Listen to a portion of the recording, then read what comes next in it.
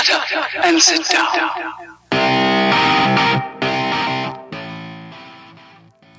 Welcome to another episode of Lifelong Learner. This episode is with Janesh and special guest Eric Allen. Welcome back, everyone, to another episode of Lifelong Learner. So today I am joined with an overseas international guest. We have Eric Allen with us today. Thank you for joining us, Eric. Oh, thank you so much, man. It's truly an honor to be here, man. Really appreciate it. Yeah, awesome.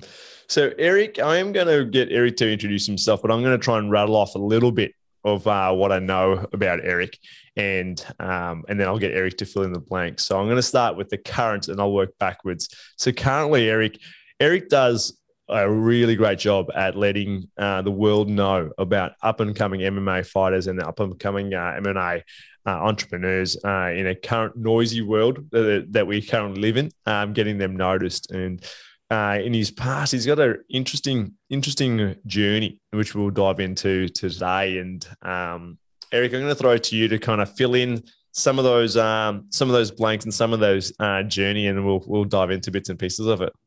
Yeah, for sure. Well, I grew up in what I thought was a typical household, right? Like I went to Sunday school, played Little League. My parents, all of a sudden, they got divorced when I was 11 years old. And I was like, what the heck does that mean? Like, I didn't know anybody that had gotten a divorce. I didn't know anyone. None of my friends had divorced parents. And so it was just very strange to me. I never saw them fight really that much. I knew that my dad was a little bit of a drinker, but he was never yellow or abusive or anything like that. So it was very strange. And then my mom got together with a guy who was very physically abusive almost immediately.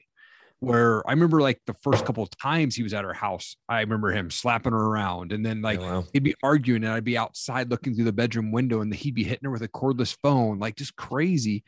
And the cops would come and my mom would never press charges and he would just keep doing it.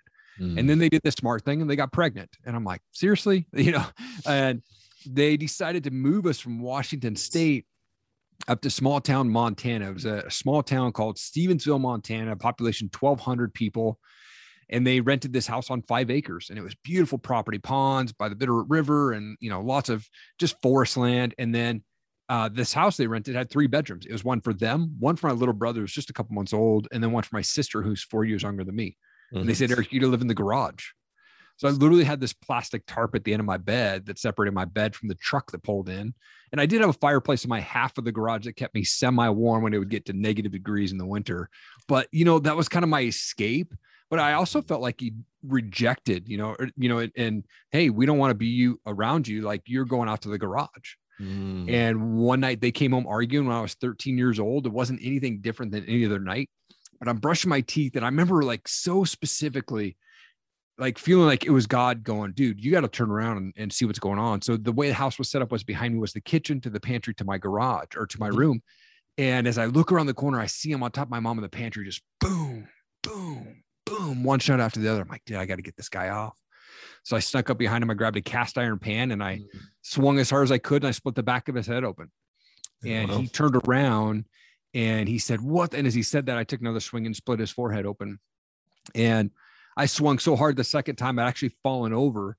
Still didn't knock him out. He was so drunk. He was standing over me yelling. He's bleeding. My mom jumps up, lands like 6 punches in a row in the face, and blood splats on the wall. Cops show up, take him to jail for the night. My mom doesn't press charges. Wow. And then rather than him get kicked out, I got kicked out of my house.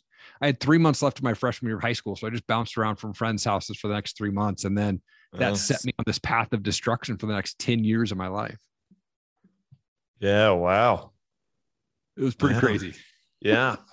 Oh, mate, so many questions, actually. I'm curious to know, after what happened, well, what was next after the 3 months of finishing up in your freshman year, going into summer? Where did you land, or what happened then? So I moved back to live with my dad back in Washington, and he rented a house for us, and he would put $20 in the cup for me to buy lunch money for the week. And then he'd put Hunger Man meals in the freezer and cereal milk in the house. And then he'd go stay with his girlfriend. So like I would see my dad in passing a few times a month, but it was basically on my own. Didn't have supervision, didn't have accountability. And I started smoking pot before school, at lunch, after school. I was taking acid, mushrooms, even to the point where I was like going to buy a bottle of Robitussin DM cough syrup because it had morphine in it and it cost half the cost of a hit of acid, like just really diving into that drugs area, those drugs in high school. And then when I was 18 years old, I got arrested for having a bong, which is illegal now in the state. But at the time in 1998, when I was a senior in high school, it was not. And so I had to go to jail. I had a black and white chain gang outfit on, bright slippers, and had to go stay the night, just one night in jail. But it was scary enough where I thought I should learn my lesson. But I didn't. I ended up being on probation for a year. And so I didn't smoke pot, but what that did was enhance my drinking. So I started drinking really heavily. And then 2 weeks after I graduated high school, I woke up to a Post-it note on the bathroom mirror that said, "You can't comply with house rules. You have 48 hours to get out." So again, I'm like, all right, crap, I got to figure this out real quick. Yeah. So I lived with some family for a few months. And between the ages of 18 and 21, I moved 21 times, living on couches here, 3 days here, a week there, 2 weeks there, and basically living off of credit cards. So by the time I'm 21, I'm $28,000 in debt and had to file bankruptcy.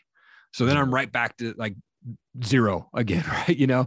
And had to be humbled there because I had to let my car get towed away. And I drove this really ghetto car that the window wouldn't even roll down. I think the heat just blasted the whole time, and finally I landed a job in the music business, which was great. It was always my dream. I don't know how to play anything, but I wanted to get involved in the sales and marketing side. And I worked for Universal Records for a year out there in Seattle. But what that did was it opened up free tab for drinking. So 2 years of managing a band and then working for Universal, I probably went to about 175 concerts and never paid for a drink. Yeah. Wow. And just living this rock star lifestyle without being a rock star, So it was pretty crazy. I got laid off my 1 year anniversary during the Napster days, if people remember that. And that kind of set me down into some more depression. But yeah, that was the crazy kind of next 10 years. Yeah. Wow. That's crazy. And what was the fast forward to where you are now? Yeah. Fill in some of that time. So when I got laid off from Universal, I really was lost. I thought, well, this is just life. I didn't have a goal. I didn't have plans. And I was working at Starbucks at night, and I would get off work and I'd go get a 6-pack of beer and I'd go to my ghetto apartment and, I'd drink myself to sleep every night. I didn't have any friends really. And one night this girl walked into Starbucks and she had come in a couple of times, but doesn't drink coffee. And one night she said, "Hey, we've got this cool college age event. Would you be interested in going?" And I said, "Wow. Yeah. I mean, I'm depressed. I have no friends, and she's really good looking. Absolutely. What time do I need to be there?" Right. That's what's going through my head. Awesome. And I go there and I end up knowing all these guys. Like, dude, I haven't seen you in 5 years. I haven't seen you in 7 years. This is this weird thing. I think God was planting a seed in that moment of saying, man, maybe this is where you should be going with your life. And about a month later is Easter 2004, managing a band. We went out and played a concert. And I woke up Easter morning, me and my buddies were all passed out in my buddy's basement, and there's probably 15 of us. And I felt God in them. I go, dude, you're going down this path that's going to end your life very quickly if you don't start making some serious changes. And so I decided in that moment to give my life to Christ. Right there in my buddy's basement, I quit cold turkey, drugs, drinking, cigarettes, everything. And I got How old were you then, Eric? I was 23. Yep. Yeah, 23. 23 or 24. I think it was 23 though. Yeah, cool. But yeah, and this was in the halfway, about probably 2-hour drive from Seattle. So I got in my car and I drove home. And as I'm driving, I called that girl up who invited me to that church event, and I got her voicemail. I said, "Hey, happy Easter. Maybe I'll see you at the Starbucks store sometime." And a month later, we're dating, and now we've been married for almost 17 years. Oh, wow. Yeah, it's pretty crazy, man. That is crazy. We're actually both born at exactly the same minute. Different days, different years, but on our birth certificates, it says 1:41 p.m. Yeah, wow. That's awesome. Oh, wow.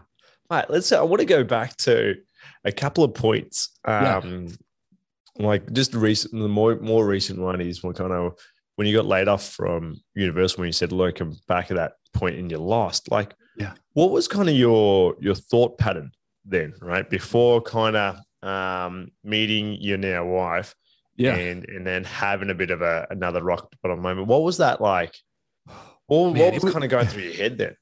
Dude, it was crazy. I really had no idea what I was going to do with my life. I knew, like, when I got in the music business, I got there because I basically lied to get there. I was supposed to be in college, and I went down, and I was supposed to be this intern, and I went down to college. I paid like $300 for an internship class, quote unquote, took my receipt to Universal and said, look, I'm in college, never went to a day of class. And they said, cool, you're in college, you're in. So I got in, and I did that for like 6 months, just showed up every day, just stuffing posters. And I thought, this is what I'm going to do. I'm going to work my way up in the chain. I'm going to be this music guy, be in the music industry. And so I was so pumped when after 6 months, they're like, dude, hey, we're going to pay you. You're going to be our mail coordinator. You can set up meet and greets. And so I started tracking sales and doing more in-depth stuff and, sitting in on meetings of new musicians coming through town. It was really cool. And so, but I remember this moment before I got laid off. I was at this concert. I was in my early 20s, and there was this girl that was there that is not old at all, but she was in her early 30s at the time. And to me, in my early 20s, I'm thinking, man, she's old, right? But I remember this moment so clear. I go, I don't want to be her age, continuing to go to these concerts 4 or 5 nights a week. I want to have a family. And I don't know why that moment stuck out so clear to me. But then it was like a month or two later, that's when I got laid off. And I still kind of, it hurt. I was like, man, I even though I had that vision or that thought, I thought that was going to be my life. I was going to be able to go into do the music business. And so when I got laid off, I had no idea. I didn't want to go to college. I'm not a handyman. I'm just going to go to work at Starbucks. And this is just going to be the life that I live. And so I just kind of settled for what had been handed to me, because I thought like all the shame and all the crap that I did, the drugs and having multiple relationships and all this stuff growing up in my early 20s, like it was just like, I did that to myself, and this is the life I'm going to live. And so so many more questions now in my head there. So when when you said you settled, right, and then you had like this like somewhat say divine intervention, right, so to speak, where you met someone that was like, you know what, like just by chance or coincidence or meant to be, right, happened, and then you were able to reach out. Why do you think, say, general society, right, as a whole, when they're in those times, in those like down and out times, stay in those down and out times? Either they don't they don't open their eyes to opportunities or doors that are opening. They say doors don't open. That's another question. Like, why do you think they say, oh no, it's different for me, right? Why do you think that? I think that people get stuck in their cycles, and it really depends on who you surround yourself with. So if you're going to surround yourself with people, they're going to do two things. They're going to, one, either hold you back, or they're going to lift you up and push you into another level. And if you can find the right person, the right group of people that are going to quit holding you back and open those doors of opportunities, and you can grow in that. Like, we're all called for a purpose in this life, whatever you believe in. Like, we've all got this plan in our life to make an impact somewhere. And the people that get stuck in these cycles are those guys that they just feel comfortable. They don't want to get uncomfortable. And really, to make change in your life and to be successful in life and to make an impact, you've got to get uncomfortable. You've got to go hang around guys that are living the life that you want to live, and go and find them. Like, for me, when I moved to Idaho, I didn't know anybody, but I knew that I wanted to connect with people. And so I started like looking up on Facebook, like, what are these networking groups in town? What events can I go to go meet people? And I had no idea who they were. I just showed up and I wanted to go talk with people. And that has built so many awesome relationships. And even podcasting, like the relationships I built through podcasting, I had to get uncomfortable to go invite people. Right. So, if you want to break those cycles, you've got to get uncomfortable. You got to keep fighting and surround yourself with people that are going to lift you up. Yeah, right. Like, that's why in the uncomfortable zone, that's where the magic happens, right? Yes. That's where you have to stretch yourself. You have to move past your norm and stretching that, and a little bit, right? Everyone's different. They kind of stretch themselves a lot and kind of just go, I'm going to jump head first or step. And it's interesting. I think today's society, I reckon both here in Australia and over there in the States, is everyone's very just comfortable, right? And there's this very quote unquote entitled mentality, like the job market for sure, where we'll interview people for our business, and they're like, oh, and how much do we get paid? And I'm like, this amount. They're like, oh, I thought it was going to be more. And I'm like, you don't have any experience. And there's like this entitled like or comfortable where you ask someone, oh, look, how's your world doing? How's your job doing? And they go, oh, yeah, it's all right. And then, but you challenge them and go, why don't you change it? They go, oh, no, you don't understand. It's too hard. Right. Why do you think currently people don't like to be uncomfortable? Oh man, it's people don't want to stretch themselves. Like they get stuck in this way where they, like you said, they kind of feel entitled. They're like, well, I went to college and I deserve this big amount of money, or, my family owns this restaurant, or my family is a city person, like a government person or whatnot. Right. So I'm just entitled to this. Right. Mm-hmm. And I think if you don't work hard for what you want, then you're not going to appreciate the things that you get in life. Mm-hmm. So you've got to really, like, these guys, like, if they go in and they want that big high pay and they don't have experience, they're not going to love that position. They're just there for the money. And I think in life, if we're chasing money all the time, we're never going to be happy. We're never going to be fulfilled. We have to make ourselves happy, and before we can get that. And so I think there's so many people out there that they just need to, if they want to break that cycle, they've got to kind of realize, like, if they want this thing, whatever that is. For me, it's property. I want the property, right? But maybe they want to own a plane or own a house or something like that. They've got to put that in their head and work so hard for that on a daily basis, and they will obtain that eventually. But they've got to put in the work. They can't just go, I'm just deserving of that, right? Mm-hmm. And then it's interesting. The people that say they're deserving of it, I'm not sure about you, but I always hear the complaining, right? You hear they complain, and and you look at some of the successful people and successful athletes, right? Even in the combat sports and the MMA world, that their luck, so to speak, or natural talent wears out eventually, right? Mm-hmm. And they got to put in the work. They got to put in the work, or they're going to end up on their ass, right? They're going to go, I deserve this, or I've come from a good pedigree, blah, blah, blah, blah. It doesn't last. And it's somewhat like it's interesting. It's instantaneous feedback. Right. Oh, for sure. Right. You're gonna get knocked out, or you're gonna get tapped out, because it's instantaneous feedback of did I put in the work or not? Right. Yeah, I mean, you look at the greatest athletes in the world, they're the guys that were getting up at 4:00 in the morning and practicing and visualizing. And, the greatest fighters in the world, they're in the ring, they're in the gym, constantly practicing and practicing and practicing. Where you got these guys that they're like, well, I can just show up and, win this fight, or, I can just show up and make the money playing a football game or whatnot. Right. And it's like, nah, man, you look at the greats who have done massive things, made an impact in their sport and in their community, in the world. They're the guys that actually would get up early in the morning and practice multiple times throughout the day and things like that. They're putting in that work to make that happen. Yeah, definitely. I know, just to share a story on that, where we, it seems like a lifetime ago, but I used to compete with full contact karate and kickboxing a while ago. And I was very short. I was short in comparison for my weight division. Everyone's tall, lanky, and reach. And I hadn't competed for a long time. And that was my mantra. I was like, I am going to outwork anyone and everyone, and put in the work, right? Put in as much work as I can outside the gym, outside training, because everyone's doing the training. Everyone's going to the gym. But how do you do that outside? And I think the belief that comes with that when you step onto the ring and step onto the mat is just kind of groundbreaking. But then also the skill set you get with that as well, right? But I don't think that is, say, common practice in the outside non-sporting athletic world, right? Sure. Yep. Okay.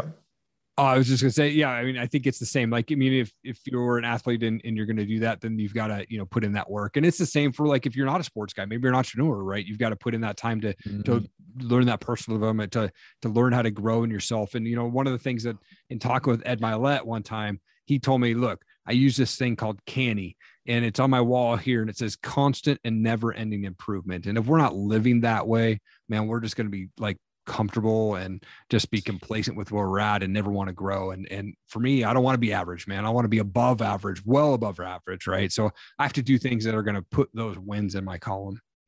Mm-hmm. Yeah, definitely. And it's that constant, as you said, that constant growth.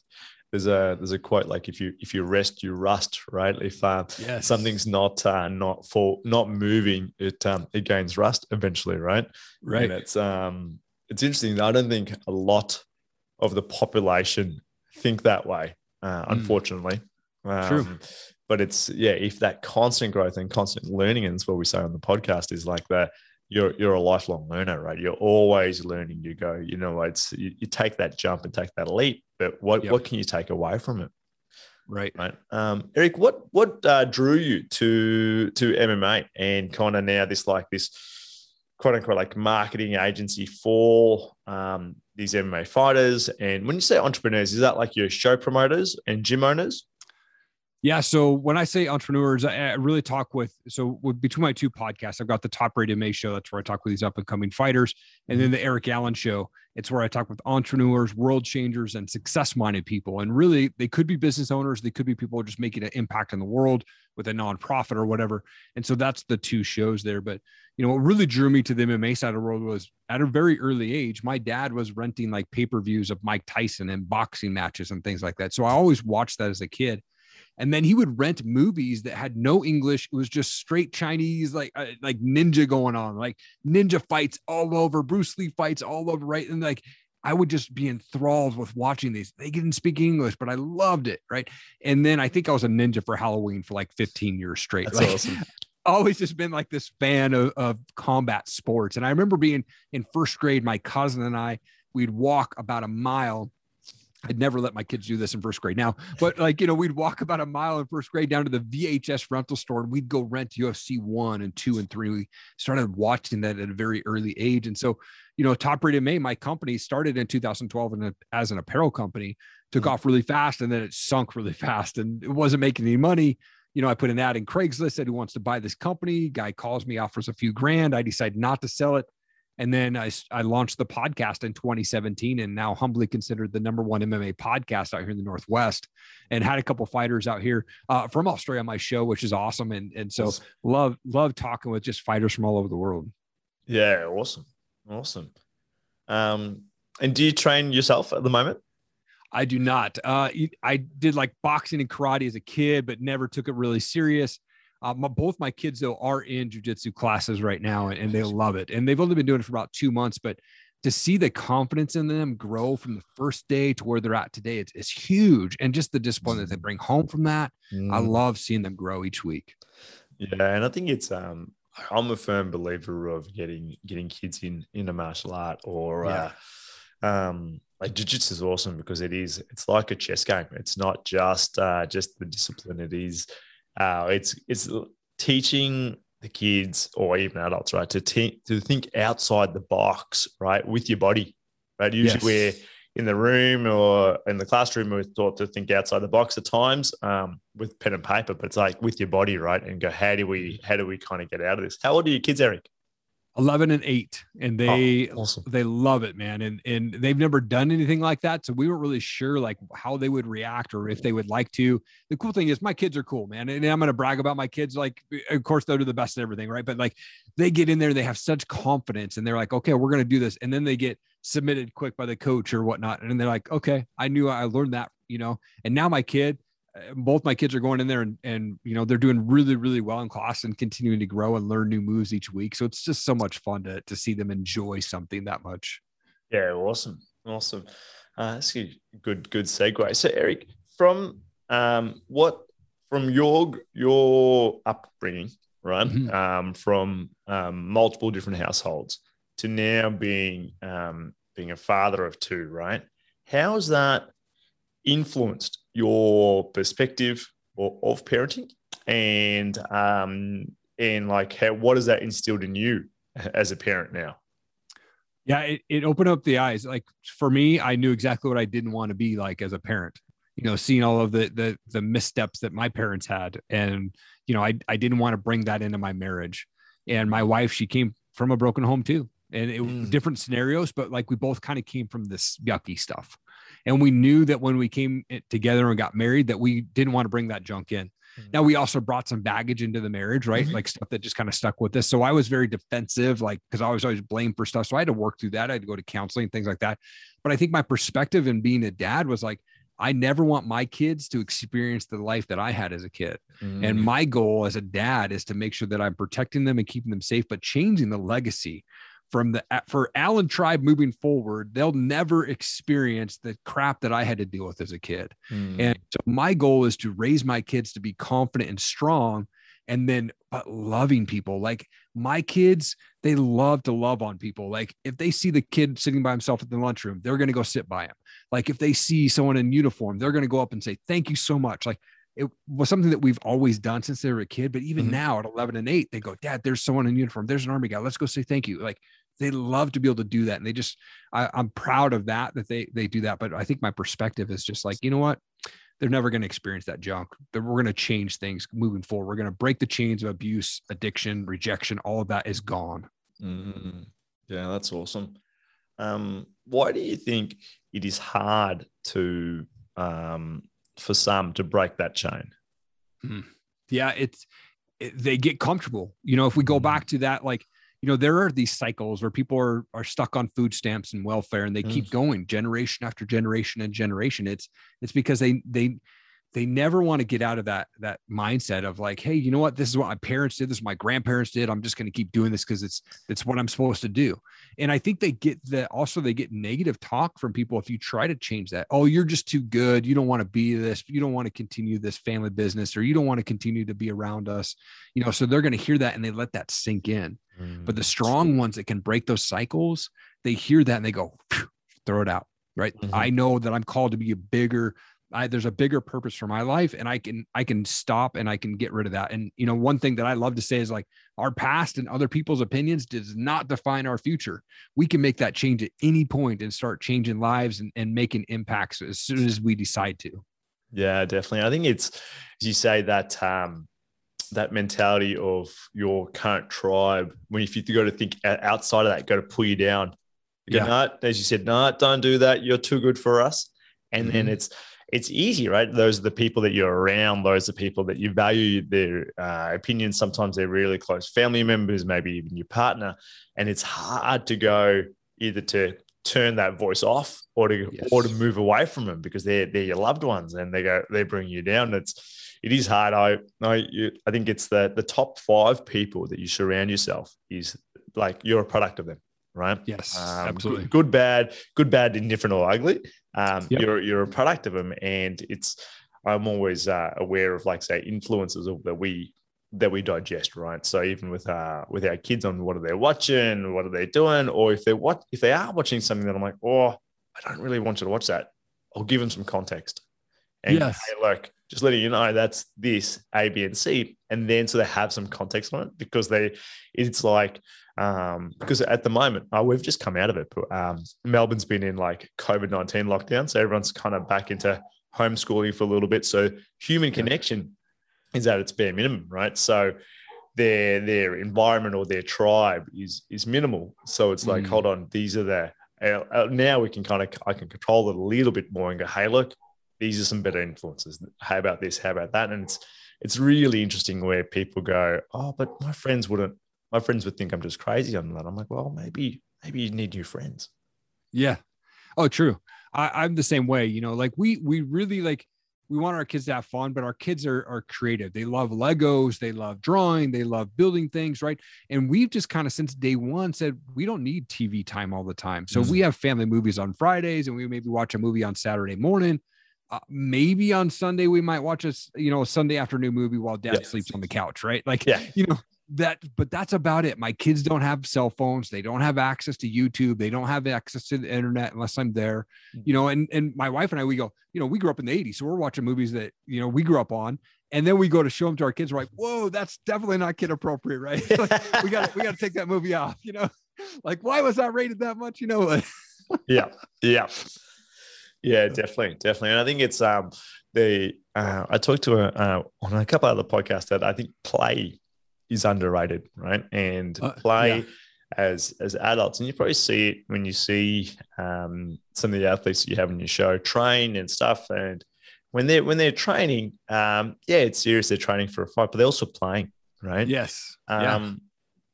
Question, and maybe you do see it. Why do you think adults don't play as much? I think they get stuck in this like mode of I have to provide for my family, and whatever it takes, I got to do that. And I'm just going to work as hard as I can. The problem is if they do that, they're not connecting with their family, and then they're drawing this separation between them. Right. So, you have to set boundaries. For me, 5 o'clock at the end of the day, it's time for me to shut down everything. And then it's put my cell phone away and go hang out with family. And, when you talk about play, like my wife and I, we love to play with our kids. In fact, to the point where we took a pool that we had for our kids, that we had it for one summer out in the backyard. It's 10 foot long. It's like 4 feet wide. It's a big pool. And we put it down in our basement during the winter. And we're like, what are we going to do with it? So my wife, being the genius that she is, she bought 6,000 balls off YouTube or off Amazon. And we have a ball pit downstairs in our basement that's, germ-free and snot-free, but it's just us and our kids. And we can go down there, and it's the most funnest time ever as a family, just hanging out in the ball pit.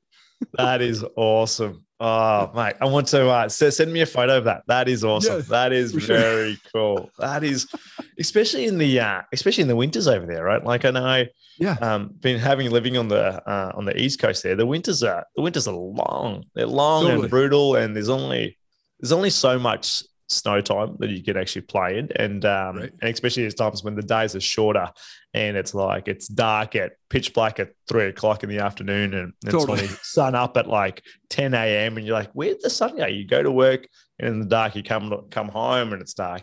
Now that ball pit idea is awesome.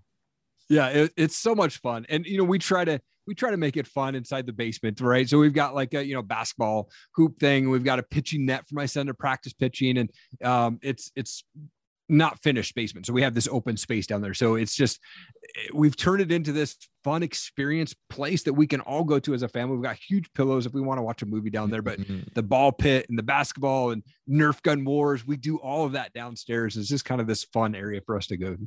That's awesome. Eric, I want to go back to when, like you've had multiple times you've had a choice, right, in your life, like probably multiple doors, but somewhat just for simplicity, like door A and door B, right? And door A is the easiest door. Door A would have left you where it is, most, as we talked about, most comfortable, right? And door B is a little bit outside the circle, right? It's a little bit of a change, a little bit uncomfortable. Even that step when you went to Universal, right? A little bit outside, a stretch. It was magic on that side when you took that step, right? And then even after to calling up your now wife and going, hey, look, you know what is that function? Actually, I want to come, right? What would in those times, right? Those pivotal times that are somewhat defined, like kind of like where you are. And I think I believe like our life is made up of a series of choices, right? And it's like it's a pattern, and whatever choices we made has got us where we are now. And so what do you think, what would you give to people that are facing choices, right? What would be some of your learnings that you would impart on them, and especially like if they are down and out, and they've somewhat maybe lost a bit of hope. What would you say to them? I think, one of the big things that I do is I have to visualize the life that I want, right? So if you go with these choices, and I've made a lot of bad choices in my life, a lot, and I dealt with the shame and embarrassment and didn't want to live life. Like I just was like, you know what, I'm going to live this life of normality, and because I'm not deserving of this. And, I messed up here and I did that. And, I came across this quote that Tony Robbins says, and says, the purpose of pain is to move us into action. It is not to make us suffer. And I think when I heard that, I was like, man, the pain that I went through, the suffering that I went through, the shame, the embarrassment, that stuff that just helped me to build the character that I am today. Ed Mylett and Tony both say, life happens for us, not to us. And if we can make that choice to get away from that, man, our life can open up so many doors and give us so many more choices, and I look back and I go, man, I made the right choice here. I made the right choice there, but man, that choice there, that sucked. I shouldn't have done that. But you have to deal with that. And, like I said, I had dealt with that for a long time. I went through counseling. I had to try to figure out, like, why did I become the person that I was in my early marriage years? Like, why do I still deal with this stuff? And I'm 41 now. I didn't share my story publicly till I was 39. And it was such a huge weight off my shoulders when I decided to start sharing this story and hopefully impacting people with it. Yeah, awesome. When you, I just forgot my question then. When you were talking about the just not the uncomfortable or the, no, I lost it. I had a question and I was like, no, lost it. Choice, uncomfortability. No, it will come back to me. It will come back to me. When you were, when you're talking about the things happen for us and to us, right? It's I always like the saying of I get to, not I have to, right? Yes. And how do you think people can open up or listen to these coincidences, right? So I think earlier on in that podcast, we talked about teachings from the universe, right? And we go, look, whatever you call universe, Christ, Buddha, whatever you believe in, right? Like, and you said this pain comes not for suffering, for action, which is really interesting because I think if there is no pain, there is no change of behavior, which is really interesting. And the pain's going to get stronger and stronger until there is change. And it's like the universe or whoever you believe in is going to keep giving you signs or opportunities, but until you listen. But with that, the pain's going to increase. You're like, oh, well, if you're not going to make a change, I'm just going to make it harder for you, right? Which is really interesting. And how have you, say, put together some of those pieces? Because so now you are you're heavily involved with the church. Is that correct? No, I mean, we're not heavily involved, but we go to church and we read the Bible and stuff like that. But I'm not a pastor or anything like that. But I love being able to live a life where I wake up and spend time in prayer and things like that. So very grateful for that. And just being able to raise my kids in that environment, like that's huge for me. And, when we first got married, my wife and I went down to Mexico and we built homes for people that didn't have homes. We did that for 2 years straight, and it was just like, go down there on a Friday, we build a home on a Saturday, and then Sunday we hand them the keys. And it's like, we're all standing around going, man, we just gave somebody literally from dirt floor to concrete. Now they've got beds and the door and that locks and they've got windows in the house. And we do this key ceremony and all the men, we're all just booger crying because it's so emotional to see, what we did for these folks, but then it hits us more than probably them. Yeah. Yeah. How would you get people to listen to their pain in a resourceful manner, right? I think it's easy to listen to pain in an unresourceful manner, right? Where we go to alcohol, or go to drugs, or go to abuse, right? Like they're the easy dullers, right, so to speak, or the numbers of that pain in that potentially unresourceful way. How do you suggest or recommend people listen to their pain in a resourceful way to lead to good actions? One, I think that to get rid of that pain and you're sitting in there and find those resourceful areas is you can do it first thing in the morning. One, like if you open your eyes, that's win number one. Right? Like you're alive to do something for that day. Maybe it's just to eat, right? But maybe it's to say hi to somebody or smile to someone. So for me, if I wake up at 4 a.m. in the morning and my eyes open up, there's win number one. I jump out of bed, I make my bed. There's 2 wins in 15 seconds. Man, it's going to be an awesome day. Like mentally, you have to go, I'm so blessed that I get to open my eyes today, whatever the situation is. Like if you're not making the money that you want, or you're stuck and you feel like you're in this cycle of like, family tragedy or trauma or drama, man, if you open your eyes, you've got a calling on your life for that day to go and make an impact somewhere. And so I think resourceful wise, turn on podcasts, listen to people's stories. How did they get out of that? surround yourself with the right people that are going to be able to lift you up. Again, not holding you back, but people that can really motivate and encourage you to step out of your comfort zone so that you can be successful. You can get away from that pain, and you can listen to people's podcast on video or whatnot, right? And listen to how people were able to get through that and then take action, right? That's a big thing. You can say that all day. Yep. I want to do this. I want to get out of this pain. I want to, break free from this chain or break free from this cycle. But unless you take action, you're going to sit right there the whole time and you'll never move. Mm-hmm.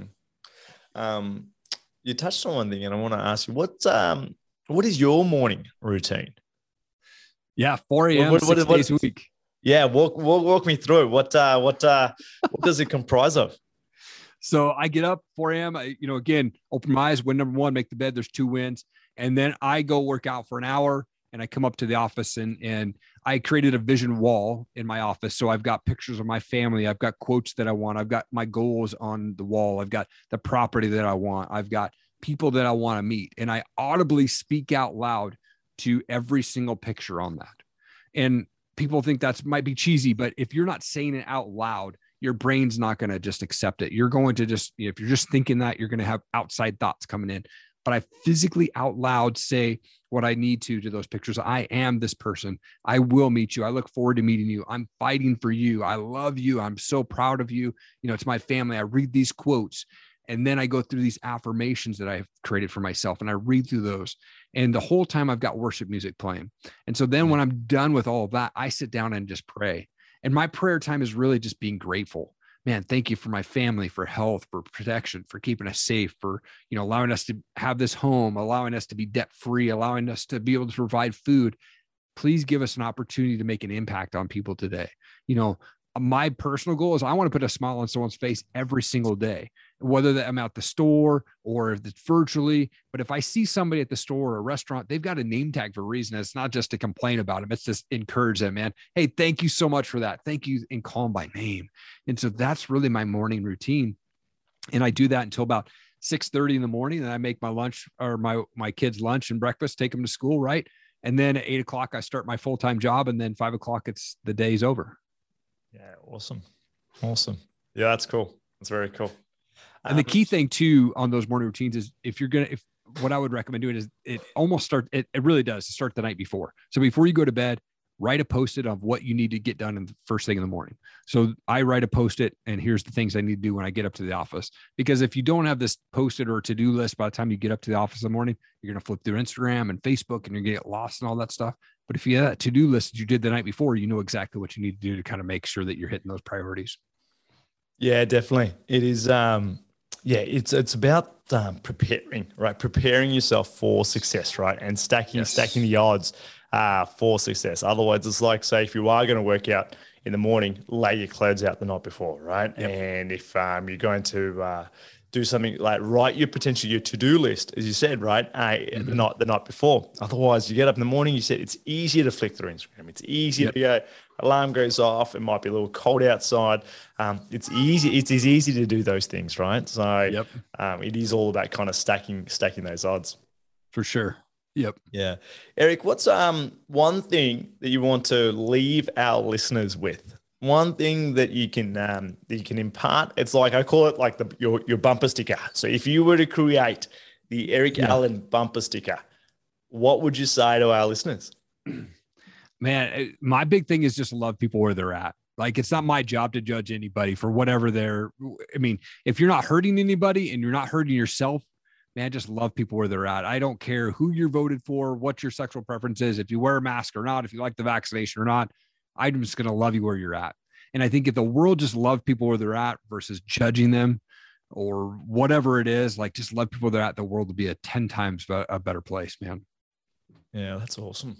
That's awesome. So, Eric, thank you for joining us today and imparting, your knowledge and the conversation on an incredible journey. So, and I think our listeners will take a lot away from it. And I think we definitely talked about a lot. And I think there's probably quite a high potential of a part two. I think part two later on for sure. Anytime, man. Yeah, no, thank you very much for joining us today. Oh, thank you, man. It's such an honor, man. I love the conversation we had. Thank you so much. Yeah, awesome. And we'll put in the show notes on ways to connect with Eric and how you can reach out and you can continue some conversations with Eric as well. But thank you again. Yes, thank you.